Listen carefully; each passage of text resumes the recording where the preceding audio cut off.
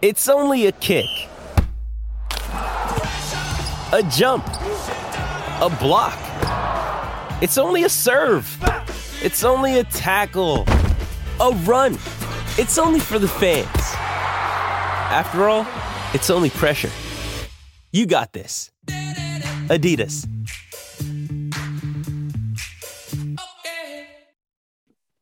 Trojans, Buffalo, Colorado. The panel makes interim coaching adjustments. College football expansion, a good thing. Coaching candidates, how did last weekend's game results affect the coaching search, or did it? Previewing the Utah game and predicting this week's Pac-12 conference game.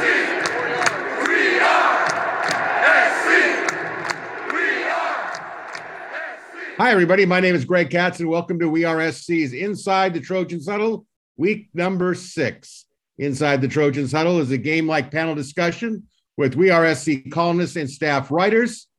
We start off with the pregame show. That's where we meet our panelists for this week. Mark Culkin, We Are SC columnist who writes the much-viewed Monday's Morass, Yay or Nay, and Sunday's Takeaways, in addition to practice reports.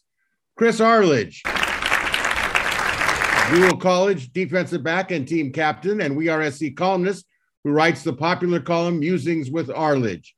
Eric McKinney, publisher and editor-in-chief of WeAreSC.com.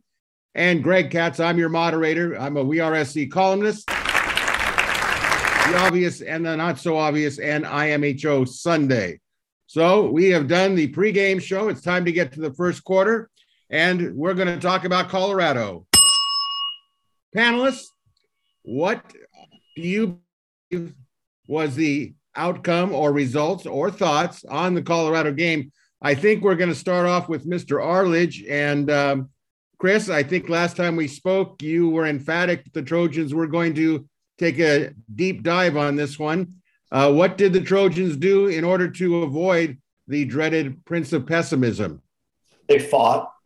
I mean, my concern after Oregon State is that the team had quit, because that looked like a team that had quit against Oregon State. But they didn't quit. They came out against Colorado. They played hard. They didn't always play well, but they played hard. And for the most part, they played well. The truth is that Colorado's a bad football team.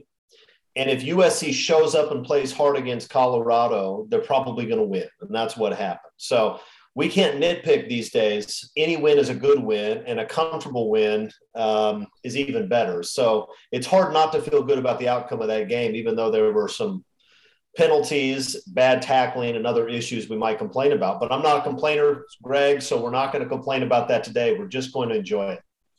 Well, there's no question, Chris. You are not one to complain about anything. You're a good soldier, and we'll leave it at that. We all agree with that? Yeah, baby. Okay, well, that's good to know. All right, let's move on to Mark Culkin. Now, Mark, I was a little concerned at the game because I know how much you look forward to that media meal with the main spread and the dessert tray. So did you have enough time to watch the game? And if you did, your thoughts on it, please. Yeah, I've survived, and plenty of sugar intake to keep the food from taking over. But the game itself, it got off to that typical slow start, 3 and out, and you're thinking, right, maybe Chris is going to be correct. They're going to take it on the chin again. But as he mentioned, they fought, they played hard, and as Chris also mentioned, Colorado's not a good team. Offensively, they might be one of the most efficient teams I've seen in the last 10 years in this conference, and that says a lot. Yes. So the fact that USC had enough offense and more than enough defense to get the job done, you take the win. The team had some smiles at the end, and baby step growth coming home. They're 1-0. Hopefully they can get a win at home in the conference. Well, that would certainly be nice. Now, Eric, you as well as Mark were at the game in Boulder. Your thoughts as you look back now on the game? I'll go kind of an overriding offensive thought, overriding defensive thought. And offensively, I thought Keaton Slovis needed a game like that. It was good to be able to see him play a little bit like what we had come to expect from Keaton. But I thought it specifically, and he talks about it, and the offensive coaches talked about it too, when it was time to run, they ran. When it was time to throw, they throw. There wasn't a, when Colorado came out with 5 guys in the box, they ran the ball.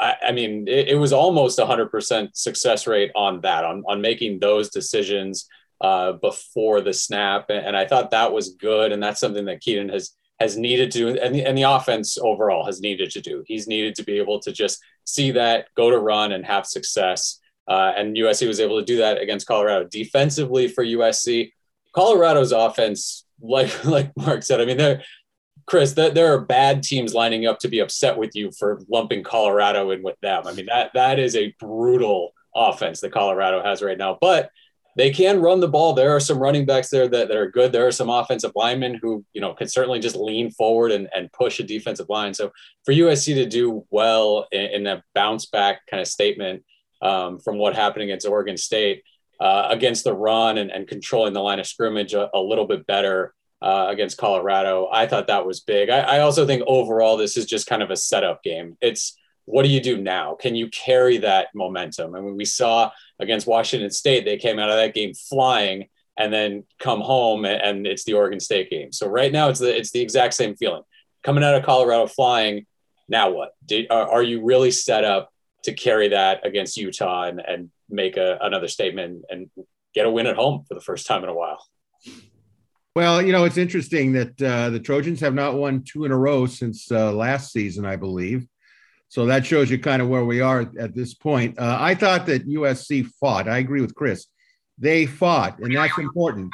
And they are you okay there? Sorry.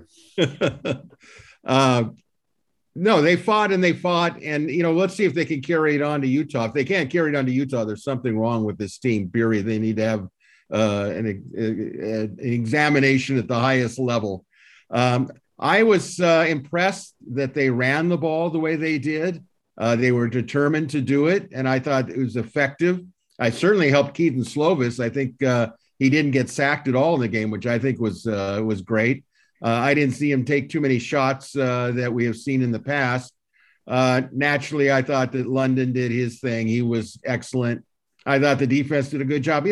That the Colorado defense had done rather well early in the season.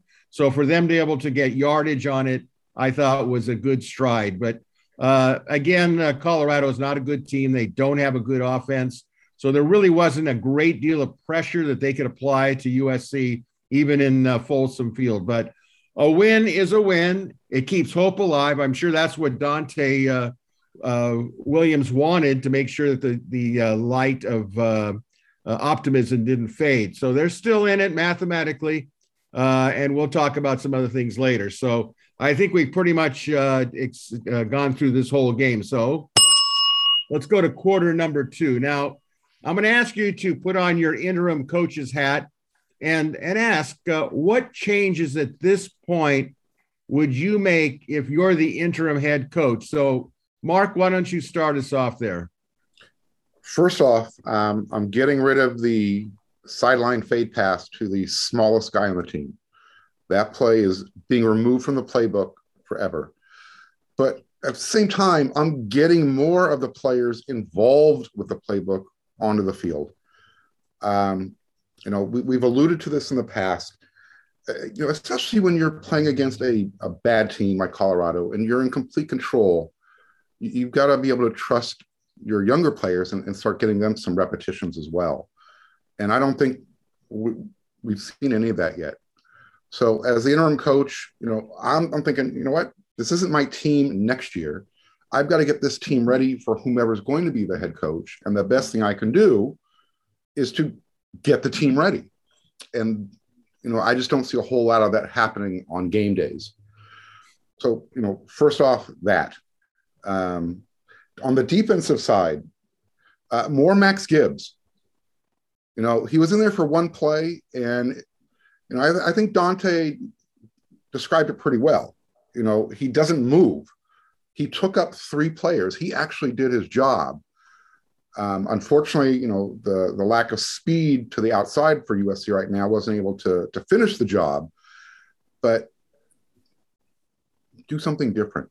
And putting Maximus Gibbs at defensive tackle was something different. but let's keep doing things different that might help the team instead of doing the same thing.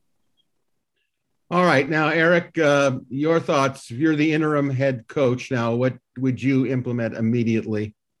Yeah, I like, playing younger players and bringing that in. Rajon Davis has done a bunch of special team stuff, but, not a lot defensively as a linebacker. And I think, like Mark alluded to, you want to start building those guys up. We've seen Michael Jackson III out there a little bit, no catches yet. I mean, I think it'd be interesting to see some of these guys, some of the younger guys given a chance to see what they can do. Now, the veterans aren't doing a ton right now in terms of the, receptions and all that. It is Drake London and not a lot of other guys. And you're starting to see Michael Trigg a little bit, but I think you can go heavier with that. The other thing is penalties. And I don't know if it's too crazy to make guys do stadium stares during the game when instead of just coming to the sideline. But that's got to be figured out. The idea of, we'll get it figured out. We're going to do this. We're going to do that. It just has not worked. So there's got to be another level to whatever you're doing with that. I think you did nail it. And I think that's a very important thing. There's just way too many penalties. I mean, it was 125 yards. Is that what I recall? That is not the sign of a championship situation. Anything else you want to add, Eric? No, those are kind of the two main things. I think it'd be, like I said, interesting to see the young guys and then figuring out penalties. If I'm going to throw something else in, I love the idea, specifically against Utah, to just go to the running game a little bit, maybe more than you would normally, just to, test the offensive line a little bit and see really what you have. If that Colorado game was a fluke or if that's something where you've turn the corner a little bit. Yeah. Okay. Well, I'll tell you what I would do immediately. Offensively, I would put in misdirection, draws, screens, anything to keep the defense honest, avoid the pass rush, like what we could see against Utah when they just say, we're coming, just stand there, we'll get to you. We've got 48 to 50 chances to do it. I would emphasize the running game. Defensively, what really has bothered me was what's happened with Drake Jackson. I think he has no business going out and covering the passes in the flat. I put him on the edge along with Corey Foreman, if Corey Foreman's ready to go, and say, guys, you contain and you make sure that you get to that quarterback, okay? To put Jackson out in space, to me, is he's guarding grass, and every offensive coordinator would say, that's great. We keep guarding grass. You're not a threat to us. So I would make those changes immediately on both sides of the ball. So I think also I would remind them, of course, that there's still hope, that even though there's 2 losses already in conference, as long as you're not mathematically out of it, you're still in it. So anything can happen, and hopefully it will. So I think we're going to move on to halftime. We got to go to Chris there, because if anyone's going outside the box for ideas here, it's Chris. No. Chris has to speak. I have no doubt. I apologize. It is my fault.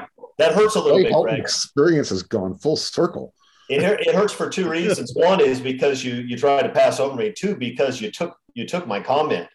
Look, I don't think this is the best Utah team we've seen in recent years. And playing Utah at the Coliseum is a whole lot different than playing Utah in Utah. It's a different football team. It's kind of like Oregon in that sense. They're a good 10, 14 points different on the road than they are at home. That being said, this is a physical football team because Whittingham's teams are always physical football teams. We're down 1 quarterback, and Keaton Slovis is a little bit at least beat up and maybe a little bit gun shy about taking hits. I think screens and draws and misdirections are necessary. I would roll Keaton Slovis out of the pocket. I might do some max protection. My number one, look, you say, well, if we do max protection, we're not going to have as many receivers out running routes. And that's true, but we only throw to one of them anyway. And he can catch it no matter how many guys he has on him. We may even have to go the Stanford route and bring in 3 tight ends, just have all of them blocked. Just keep Keaton Slovis from getting his bell rung, because I'm worried about that. If the Trojans can't run the ball effectively against Utah, and they probably won't, not consistently, then they're going to have to do something to keep Keaton upright. And I don't think that Kyle Whittingham is going to make the same mistake he made last time, which is let's just see whether they can continue to throw fades and beat us with jump balls. I don't think he's going to do that again. Maybe he will, and it'll be a tremendous victory for us if so. But I don't think he's going to do that. I think he's going to bring pressure. He's going to have guys back in maybe 7 guys back in his own. And force USC to move the ball down the field consistently and try to avoid holding penalties, try to avoid false starts, and try to avoid getting Keaton Slovis killed. And I don't know if the Trojans can do that for 4 quarters. So we did see some screen passes last week. It looked pretty good. I think we need to go to more of that. It wouldn't be a bad idea to get a reverse, maybe a shovel pass or something else, that just to keep the defensive linemen from pitting their ears back and going after Slovis every down. You know, you hit on a good point, Chris. And also, I wanted to add, I did not understand in the game, and if I'm the interim head coach, when SC had that game won in the 4th quarter, middle of it to later of it, why Miller Moss didn't get some snaps and why they kept Slovis in there, for what purpose to the very end. It could have caused an injury, which would have really got second guessers going wild. And, you know, Miller Moss, to my understanding, has only taken 1 snap. He did it in relief of Jackson Dart for 1 snap back against Washington State. He should have been able to take 7, 8, 9, 10 snaps, in my opinion.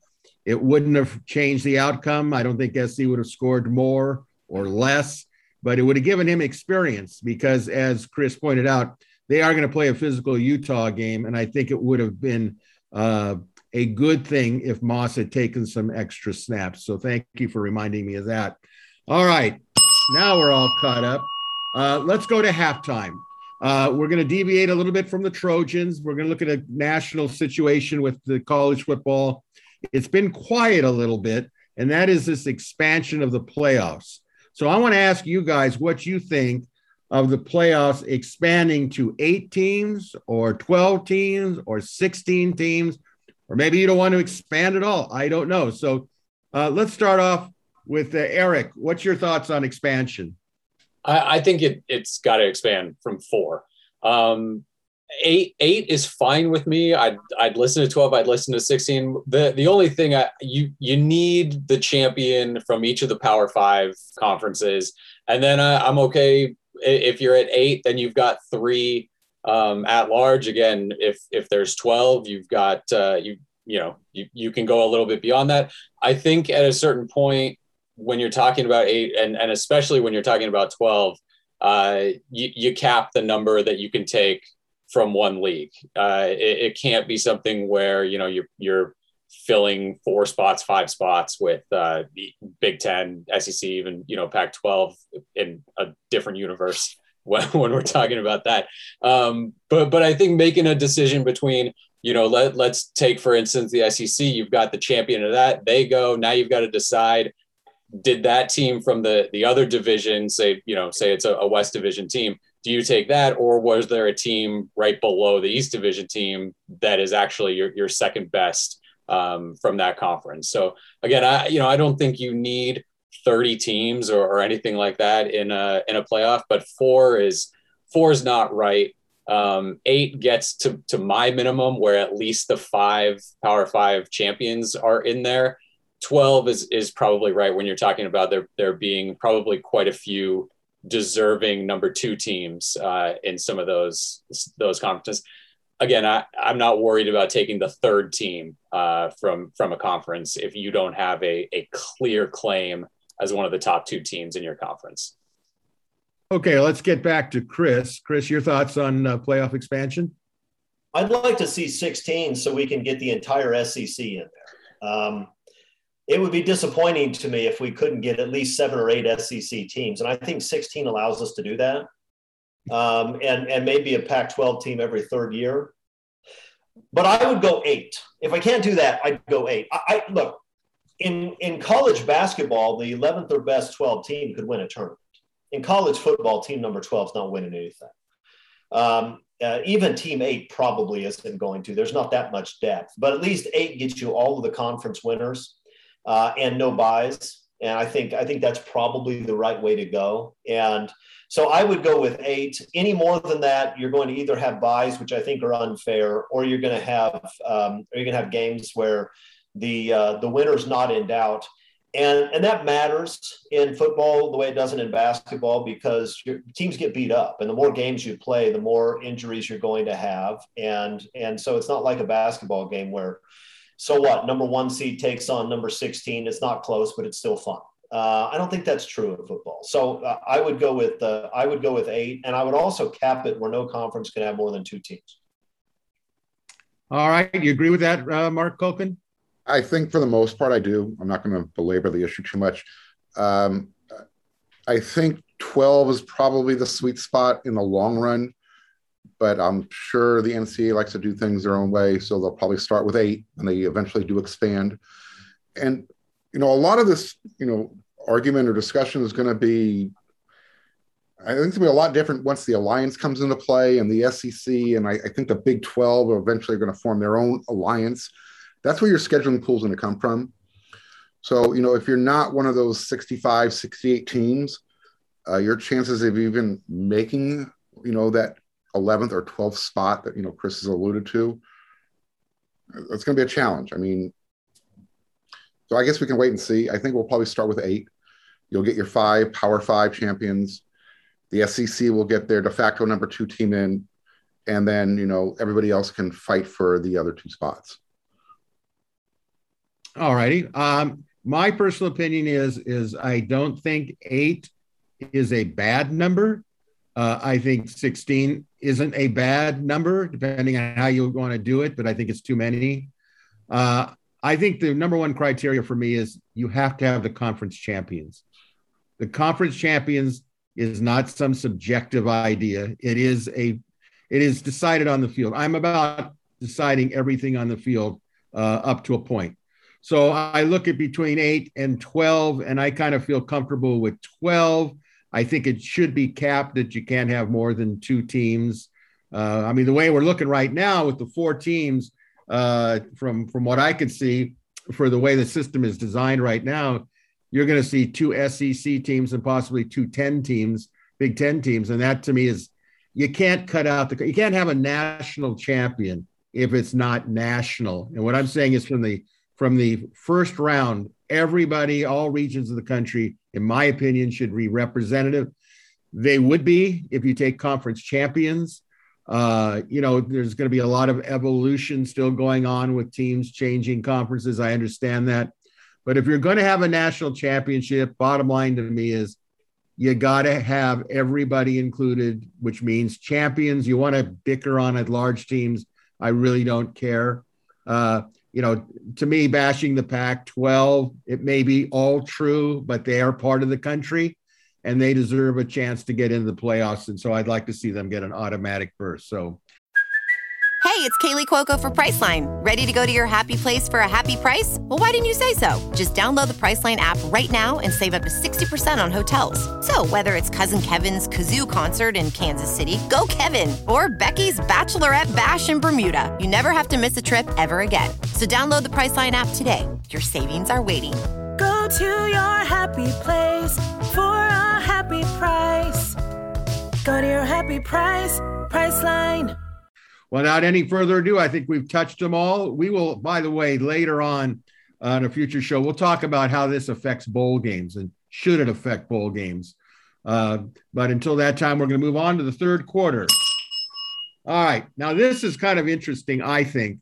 Based on what we saw this last weekend, the game results, do you think that it's affected the candidates' coaching search, or did it? Now, I use this as an example. We all saw what Cincy did to Notre Dame. We all know that Luke Fickell's name is right up there with SC.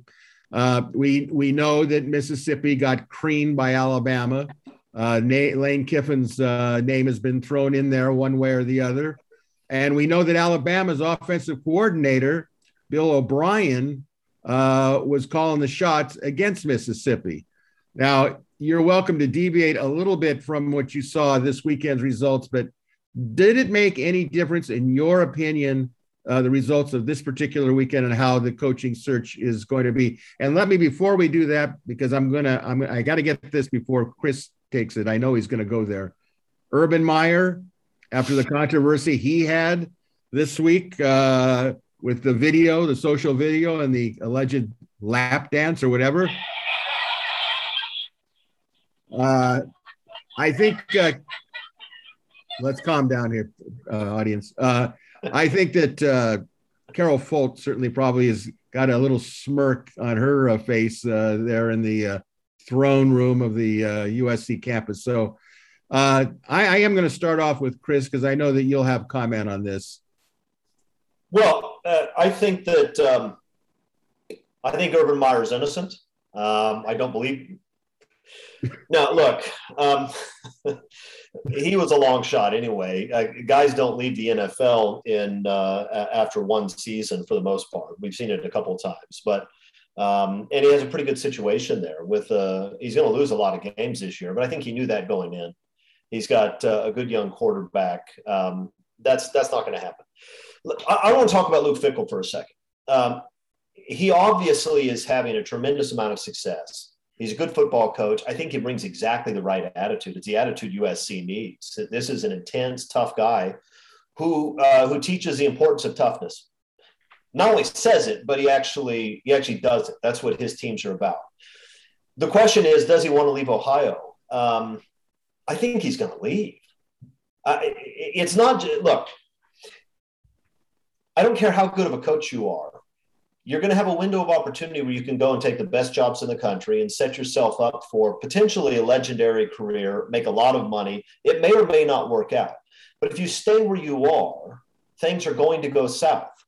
Jeff Tedford takes Cal from 0-11 to 10-1 one season, turns him around completely, gets fired a few years later because Cal fans decided that they wanted to be 10-1 every year. They forgot they were at Cal. Gary Barnett was at Northwestern. He was the hottest coach in the country. He decided not to leave after that Rose Bowl season. He waited a few more years. He ends up at Colorado, but that's not an elite job, and it didn't turn out well. It's almost always a mistake to stay. You leave when you have the opportunity to leave. I think Fickell's smart enough to realize that, and so I think he probably takes the jump, despite the fact that he has 6 kids and he has a wife that likes living in Ohio. Fine. California is a pretty great place to live if you're making $7 million a year. So I think he probably goes. And if he's willing to go, he looks like a pretty good fit to me. So that's my guess. I think that's the guy. And I'm good with some of the other candidates. I don't know that anybody else did anything this week that would change my mind. I still think Matt Campbell is fantastic. Bill O'Brien is an interesting option. He has a lot of experience. And I don't know that he's a sexy hire, but he'd probably be a really good one. But we didn't see anything from anybody else that changed many minds. I think Luke Fickell may have changed some minds this weekend. All right, Eric, did he change your mind?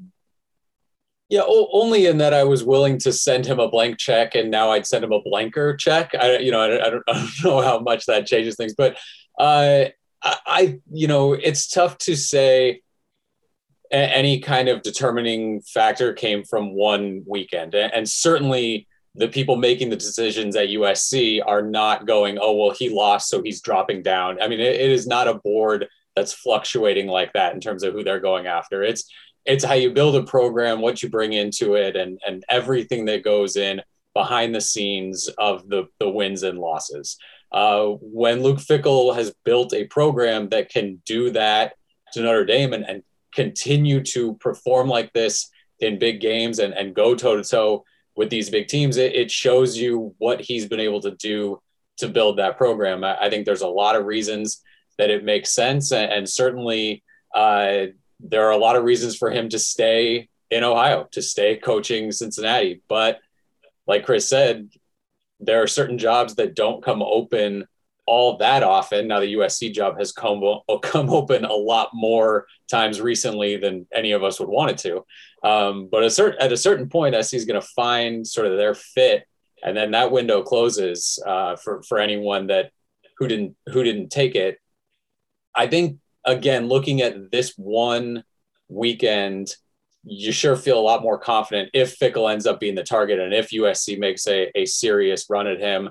But no, I don't think we're at a point where let's throw out, Baylor loses and so now Dave Aranda moves down a little bit, or Penn State wins and now James Franklin moves up a little bit. It's much deeper than that, or at least you hope the process is going to be much deeper than any weekend. But if you're talking about the perfect weekend for USC in terms of Fickell being a potential candidate, if he's going to beat anybody, you want to see him go beat Notre Dame. Well, what do you think, Mark? Do you think you agree with our previous panelists? Absolutely. Almost with every point they made. Chris was talking about, you have to leave Ohio.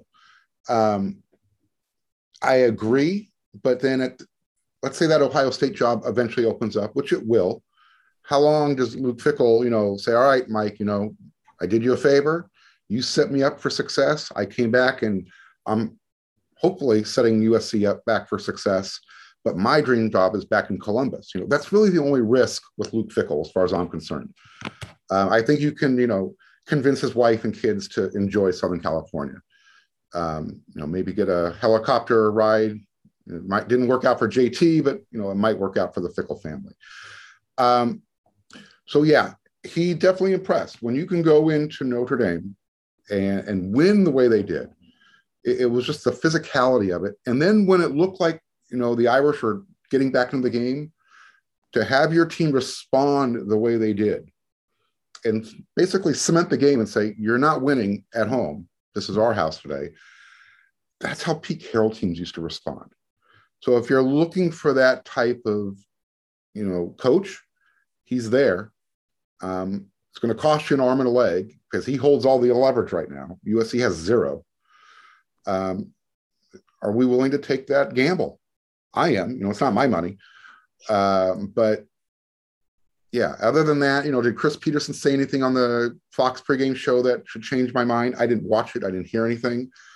What about Bob Stoops? James Franklin's name is always going to be floating around out there because he knows how to recruit and how to build programs. I'll tell you who I'm interested in all of a sudden. Whoever is Iowa's defensive coordinator, his name's getting scribbled on my list somewhere. So that's one coach who caught my eye this weekend. And by the way, let's talk about that possibility that Luke Fickell would leave, because I think I've heard that a lot, and I'm sure it is his dream job. I think it's really unlikely. You don't see guys go to a top 6 to 8 college job, do well enough to build a program, and then go somewhere else. I can't even think of an example of that happening ever. It doesn't happen. If you land at USC and you're winning the way Pete Carroll won, you're not leaving for Ohio State or Notre Dame or anywhere else. So I'm not worried about that. Guys may leave for the NFL. That's always a possibility. Sure. And if you're winning a lot of games, the NFL is going to come sniffing around. But I'm not as worried about that as I am having him convince his wife that it's time to move. But I think he can do it. I think he should. Okay. All right. Well, I'll throw my 2 cents into it. First of all, I think that Fickell proved beyond a shadow of a doubt, like you've all said, no reason to continue with that conversation. I know that Jim Tressel and his former coach, John Cooper, have told him this is a no-brainer. You have to go. You got to do it. I don't think he's coming. I'll be honest with you. I don't think he's coming. A happy wife is a happy life. I think she said it. She said it in print, basically, to the LA Times. I understand if you had enough zeros to a checking book, a check account, a lot of people would say, yeah, but, we lose sight that, look, he's going to make a lot of money one way or the other, even if he stays at Cincinnati. His wife, they've got children in the elementary and junior high level. And when, family is very important in the Midwest to he and his family. And they're moving into the Big 12. So unless he convinces his wife, I don't think his heart would be in it. I don't think he wants to disrupt his children from going to 4-H camps and that sort of thing. And that's a real consideration. So he's not coming, in my opinion.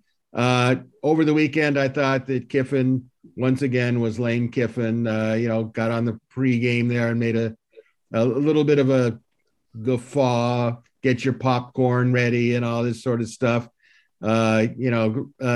Kiffin just, this is the biggest hire in Bones' career, period. I don't think he wants to hire a guy that got hired by Mike Garrett or whoever did the hiring. Wasn't Garrett, but Pat Hayden.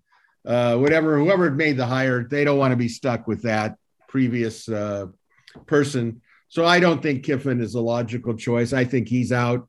O'Brien, as Chris said, is an interesting choice. Not a sexy choice, but an interesting choice. But I will say of all of them, until you hear them publicly say, the only one I ever heard say publicly, I'm not coming, was Urban Meyer. And I think after Urban's alleged escapade, he's definitely not coming. No, Gus Malzahn took his name off the list also. He's innocent. Oh, that's right, he did. Well, obviously you're jockeying to defend him, so I'm going to let you do your lawyer thing. But I think until I hear anybody say I'm not doing it for public, on a show like Fox's pregame show, I'm not coming. Otherwise, I think everybody would be in play. Is there a favorite right now? I have a personal favorite. I've said it before, Chris Peterson. If he doesn't come, fine. But he would be my choice personally. So with that, let's get to the fourth quarter, the symbolic lighting of the Coliseum torch. We've got a game to play this Saturday night at 5:00 in the Coliseum. Utah is coming down with a big South Division crucial battle here. Utah is 2-2 on the season. Disappointing, some would say. 1-0 in the Pac-12 South. Eric, how do you see this game and what's your view on it? I mean, are we going to really try to say that we have our fingers on the pulse of this USC team this year? I mean, it could be, honestly, it could be anything. You hope that they, again, can take that momentum from Colorado and come home and put it on the field against Utah. After what we saw against Stanford, after what we saw against Oregon State for periods, against Washington State, even kind of at the end of that first half against Colorado, just anything is on the table for USC. I think we'll maybe learn a little bit as we're at practice on Tuesday and Wednesday and maybe get in a sense for what they look like this week. But again, it's as it usually is in the Pac-12, it's more about kind of USC's state and that's physical and mental as opposed to kind of who they're playing that Saturday. This Utah team does not strike fear along the offense and defensive lines like Utah teams in the past. I think they're still pretty good and certainly good enough to be able to run the ball and stop the run if USC doesn't come out with at least their A- game against the Utes on Saturday. But you hope that USC figured out some things, again, being able to run the ball and with Keaton being able to kind of see the box and get in and out of the right plays to be able to get some things done against Utah. But the idea of just writing Utah off after kind of the start they had, I think is a little bit foolish because they've got some big guys. They're going to be able to play that, that they are going to be amped up for this game.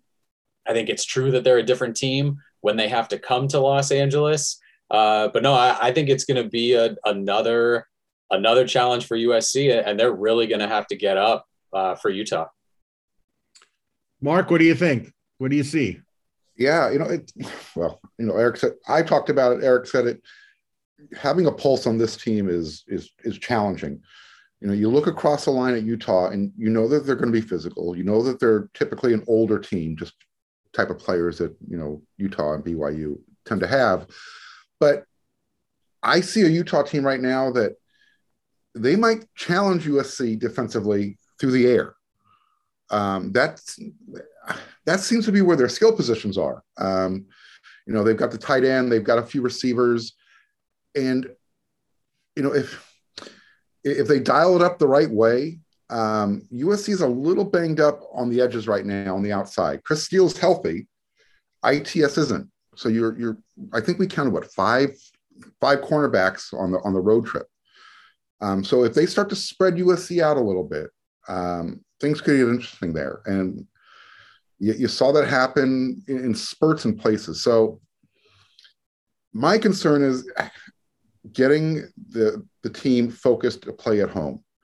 They came home off the road. Some of them had smiles, some of them didn't. I look at, you have the game in hand at Colorado. You would think that you would have maybe one or two plays specifically designed for a Katie Nixon to go home and kind of showcase his skill set.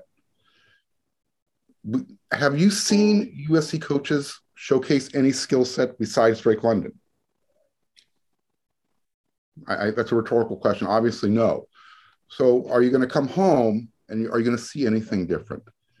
This team, with me, I'm looking for something different every single time because what they do is it's always the same. Last year, Keaton Slovis survived Utah's physicality. Are they going to go with that same game plan? He played the whole game. So, I'm kind of all over the place with this. The USC team is all over the place. I feel more comfortable when they're on the road than they are at home. And I don't know what to expect from this coaching staff. I guess is the bottom line. They don't know how to use their players. All right. Well, Chris, how do you address it? You kind of mentioned it a little earlier in the program. Your thoughts on the Utah game? I think for the last few years, maybe 5 years or more, the rest of the Pac-12 has believed if you punch USC in the mouth, they'll quit. We've seen USC play two teams this year, not great teams, but two teams that pride themselves on their physicality and their toughness, Oregon State and Stanford. Neither team is great. Both are decent. Stanford was good enough to beat Oregon. Oregon State beat Washington. But they're tough, and they pride themselves on toughness, and they beat the tar out of USC. Utah is that kind of team. Utah is a team that prides itself on toughness. Utah thinks they are tougher than USC mentally and physically. They think they'll come in there and beat up on USC, and USC will wilt. That's what they think. You know what? Based on what I've seen so far this year, I think they're probably right. I don't want them to be right, but I'm going to pick against the Trojans again just because until they actually stand up and fight against a team that has some fight, not a Wazoo team that has nothing and has a walk-on quarterback, not a Colorado team that the four of us could probably hold to 20 points. I'm talking about a real football team that really brings it. Until they do that, I don't believe in that. And I haven't seen it yet. So I'm worried about it. Well, I tell you what, originally I had picked Utah to win this game in my preseason pick. And that was before they lost their quarterback who quit the team because he didn't get enough playing time against San Diego State and took his ball and went home. But they replaced him with a Texas transfer in quarterback Cameron Rising. I think he's had a couple of games now to get his feet wet and get adjusted to it. They got a great tight end in Brant Keithy.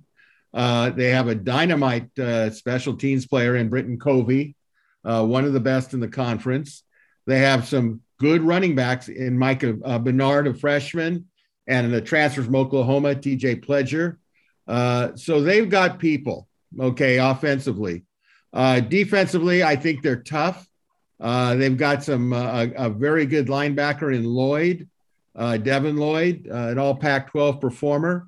And they've got some athletes. Now, aside from that, I think 150% I agree with Chris, because I think that they're going to come in here and say, forget about the scoreboard. Let's just see how tough these guys are, because they will wilt. They will make turnovers. They will wimp out. And it's really about making a statement. And we know that Kyle Whittingham's biggest statement is we're physical, we're tough, and we're disciplined. If they come into the Coliseum in that first half and establish that they're the tougher team, it's going to be a real tough game. This is really an elimination game for USC. If they lose here, forget it. Hello, Jimmy Kimmel Bowl in LA somewhere. So this is a statement game for SC because they've played more conference games than anybody. This will only be the second one for Utah. And it's going to be a tough situation for USC. It's going to be a prove it, put up or shut up moment, in my opinion. So, I think that transitions us to overtime, which is our typical weekly end of where we talk about our predictions for this week's Pac-12 conference game. So, guys, you're welcome, of course, to give me who you think's going to win. If you got a score, that would be fine. If you want to add a little sentence or two to it, we're good with that. But it all starts off Friday night. Stanford will be at number 22 ASU. It's a 7:30 p.m. game Pacific time on ESPN. ASU is a 9.5-point favorite. Do you think that's fair, Chris? It's too many points. I think ASU probably wins. They have the home field advantage. Stanford's okay, and they're only okay. So I think ASU wins, but I think they cover. I don't think they're going to beat them by more than 9.5. Eric, what say you? Yeah, this is one of those Pac-12 games, right, where Stanford's coming off a big win and Arizona State's coming off a big win, and so they both find a way to lose on Friday just for the conference. I think Chris is right. I like Arizona State, but not big, and that's kind of how Stanford likes things. Keep it close and see what we can do at the end. Mark? Yeah, ASU. I don't know if they cover the spread, but they're one of the more physical teams in the conference as well. They'll hit you. And they'll maybe even give you a little extracurricular activity afterwards. So ASU at home, Stanford after the big win. Yeah. I'll go with ASU, but I'm not going to discount the possibility of Stanford winning only because Stanford's going to be disciplined. They're on a roll. They're not going to make a lot of mistakes. They're not going to make a lot of risks. They're not going to take a lot of risks. I think that ASU, this could be their year unless something happens with, Herb Edwards over there, and that recruiting situation explodes in the middle of nowhere to distract them. But I'll take ASU. But I don't know whether ASU is going to cover the points. I really don't. I think that Stanford could give them a real run for their money. All right, moving right along here, we move to Saturday, October 9th. Let's take a look at Oregon State at Washington State, 1 p.m. Pac-12 Network. Oregon State's a 2.5-point favorite. Should they be a favorite, Mark? And that's an interesting line. I think Oregon State's probably going to be too disciplined. They'll win. I like Oregon State this year. Every time I watch them, they're like, man, they're doing what they need to do. They don't make mistakes. And you know what? They're always going to be the underdog perception-wise. So I know against Washington State, that doesn't make a whole lot of difference. But, yeah, I'll take them on the road. Eric, you take them on the road? Yeah, this again, if you're just picking blindly based on the Pac-12, yeah, Washington State beats Oregon State because that's what the conference does. I think Oregon State kind of knows who they are right now, and they've turned the corner a little bit from being, the scrappy team to being able to kind of control what they can control and do what they want to do offensively a little bit better than they have in the past. So, yeah, again, no surprise if Washington State somehow beats Oregon State, but I'll go with Oregon State. Will you go with Oregon State, Mr. Arledge? Yeah, I go with Oregon State. Look, Washington State at their place isn't going to be terrible unless they have to play the walk-on quarterback again. That Washington State team almost blew USC out. I mean, they were close to being up 21-0 early in that game. They just beat Cal. They're not terrible, but I think Oregon State's a better football team, and this kind of feels like it's Oregon State's year. You go and win at the Coliseum. You win in Seattle. All of a sudden, or I guess it wasn't in Seattle; it was at home. But you knock off USC, Washington back-to-back years. That sounds like it's Oregon State's year. I'm picking the Beavers. And I will pick the Beavers as well. I think that Washington State's a funny team. They could come out and be really competitive at home. But I think that Oregon State's really on a roll. I got to watch a post-game highlight inside the locker room with Jonathan Smith, who I think should be considered a second-tier candidate for the SC job, by the way. And he was anything but quiet and mild-mannered when he was in that locker room. He said all the things I would have wanted to hear. I'm not so sure that the 2.5 points is going to be the difference. I think I could see Oregon State winning by a heck of a lot more, in my opinion. All right. Now, speaking of opinions, let's move on to UCLA at Arizona, 7:30 p.m. ESPN. UCLA is favored by 17 points. Should they be, Eric? Make it 100 against Arizona, any team in the Pac-12. At this point, I don't think you can expect a whole lot from Arizona this year. So again, it would be very much UCLA to figure out a way to lose that game, but I'll take UCLA. All right. Well, here it comes. Chris, your comment on the UCLA at Arizona game and the 17 points. Here what comes. I mean, I can't pick against UCLA against Arizona. I think Orange Coast College would give UCLA a better game than Arizona. Arizona is a terrible football team. It's too bad we don't have that system they have in England with soccer where the bottom few teams just get demoted to the lower league. We could have just dropped Arizona a couple of years ago, and then we wouldn't have to watch them or talk about them anymore.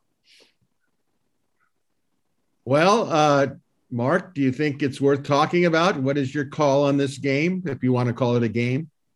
Yeah, just to be the contrarian and just to hopefully enjoy more UCLA pain, I'm going to go with the upset. Arizona finds a way.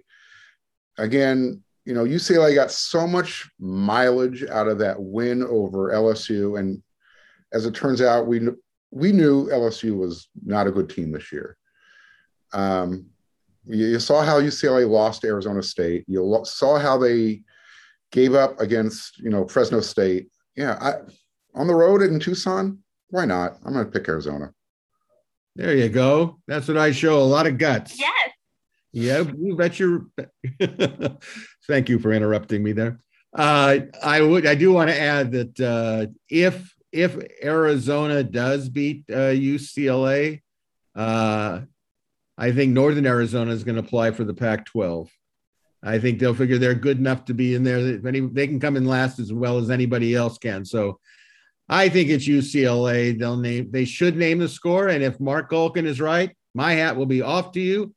And I think UCLA is going to have to move from Westwood to some island in the Pacific that nobody's ever heard about for about a couple of weeks there, because it's going to be ugly. My heart's not really in it, but I can't give that school any credit. Last week you saw what I did. I put it on mute. So your heart is in it because you're definitely picking with your heart, not with your head, Mark. There's no way that's a sound football call. I said I was being the contrarian. Yeah, you were.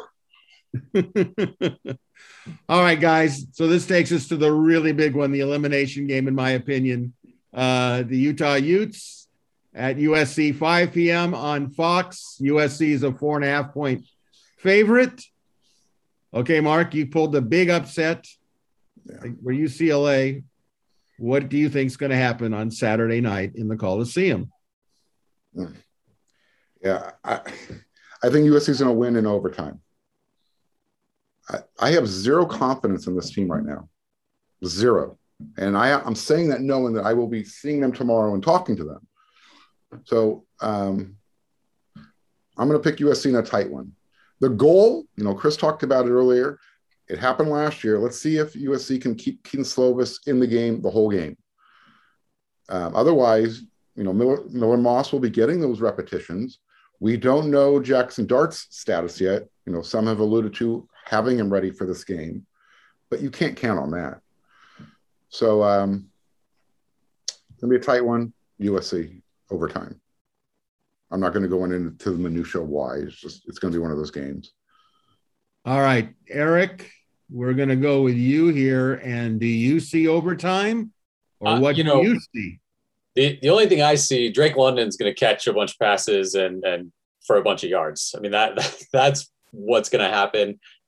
That's what he's done in virtually every game this year. I think it's close. I'll say that USC figures out a way to win. But I'm, maybe not going all the way out and saying overtime, but I think it's tough. I think Utah does a lot of things that USC has had trouble with, and they've got, like you talked about him earlier, Devin Lloyd in the middle. He alone kind of makes it tough to run and do a lot of stuff underneath, which again kind of hurts maybe what USC could lean on a little bit against Colorado. But I'm ready for the Drake London show again. That's something that you could kind of count on every week here. So yeah, I'll say a tight USC win. All right. So, Mr. Orledge, you have some final thoughts? Any change of course, or do you think it's all Utah? Well, if we had 22 Drake Londons on this team, then I would pick the Trojans. We're not to the halfway point in this season, and twice I've seen USC just quit on the field. Twice in 5 games. So unless those guys got a heart transplant, I doubt if any of them pay attention to this show or pay attention to me. But I'm calling them out. Why don't you guys show some heart this week against a team with a pulse? They're going to come out and hit you in the mouth in front of your fans. They're going to try to embarrass you. You've already been embarrassed twice. Are you going to sit down and take it? I think you are, because I've seen you do it twice. I hope you won't. I hope you'll look at the uniform you're wearing. I hope you remember that all of you guys were recruited because you're fantastic athletes. And you came to a place because you wanted to win. And you thought you could win championships. And you thought you could go to the NFL. In order to do that, you have to play like a man Saturday. Let's see it. Well, you know what? That was very impassioned. That was very to the point. And I agree with you. I agree because I believe in physical football. I think if you cut off the head, the rest of the body dies. In this case, the head is physical football. I am not convinced that USC can do it for 4 quarters. I look at that offensive line. I look at the Utah defensive line. I don't think that Whittingham is going to play man-to-man and say, okay, Drake, go up there and you run the show. My feeling is that Drake will make his catches, but they will not be easy to come by. They'll probably try to rough him up. I expect to see a lot of pass interference penalties. As long as they don't go for touchdowns, I think the college rule for pass interference is ridiculous. 15 yards. If guy tackles another guy on a long pass, they should do what the NFL does, put it at the spot of the foul. But that being said, I just don't see them being able to physically do it, which sends out the alarm that Keaton Slovis is going to be under tremendous heat. And they know that.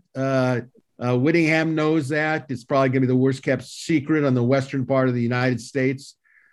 I think that the offense that Utah has could run the ball. They've got playmakers in Covey and Keithy, the tight end. And I will say that after the first quarter and a half, I think we're going to have a pretty good idea which direction this game's going. But I'm going to go out on the limb, and I think that unless they prove me wrong, and I hope they do, I'm going to pick Utah. Although I will say there is one person that could make a difference in the game, and that's Parker Lewis. Parker Lewis has not missed a field goal. He's nails. He's got a long leg to kick, and if it comes down to that, that's going to be in SC's favor, in my opinion, but they got to get to the point where that is. So we're going to see. Obviously, the panel believes that, it could go either way if you look at it 2-2. So anyway, listen, I want to thank all the panelists, producer Jake Evans, and a reminder that USC returns to the Coliseum on Saturday night for a 5 p.m. kickoff against Utah. Game will be televised on Fox. And here's a big reminder for those of you that have not been paying attention to the game and you're going to the game. All fans in attendance must show proof of vaccination or a negative COVID test for entrance into the Coliseum. So keep that in mind when you head to the Coliseum. Next Tuesday, we'll review the Utah game. We'll talk a little bit about the home attendance and the atmosphere, maybe some suggestions on how to spice it up a little bit more. A Pac-12 midterm review, very early look at the Notre Dame game, as well as selected topics and relating to USC and college football. So until next Tuesday, again, thank you, wearesc.com panelists. Thank all of you for watching or listening on a podcast. And fight on, everybody.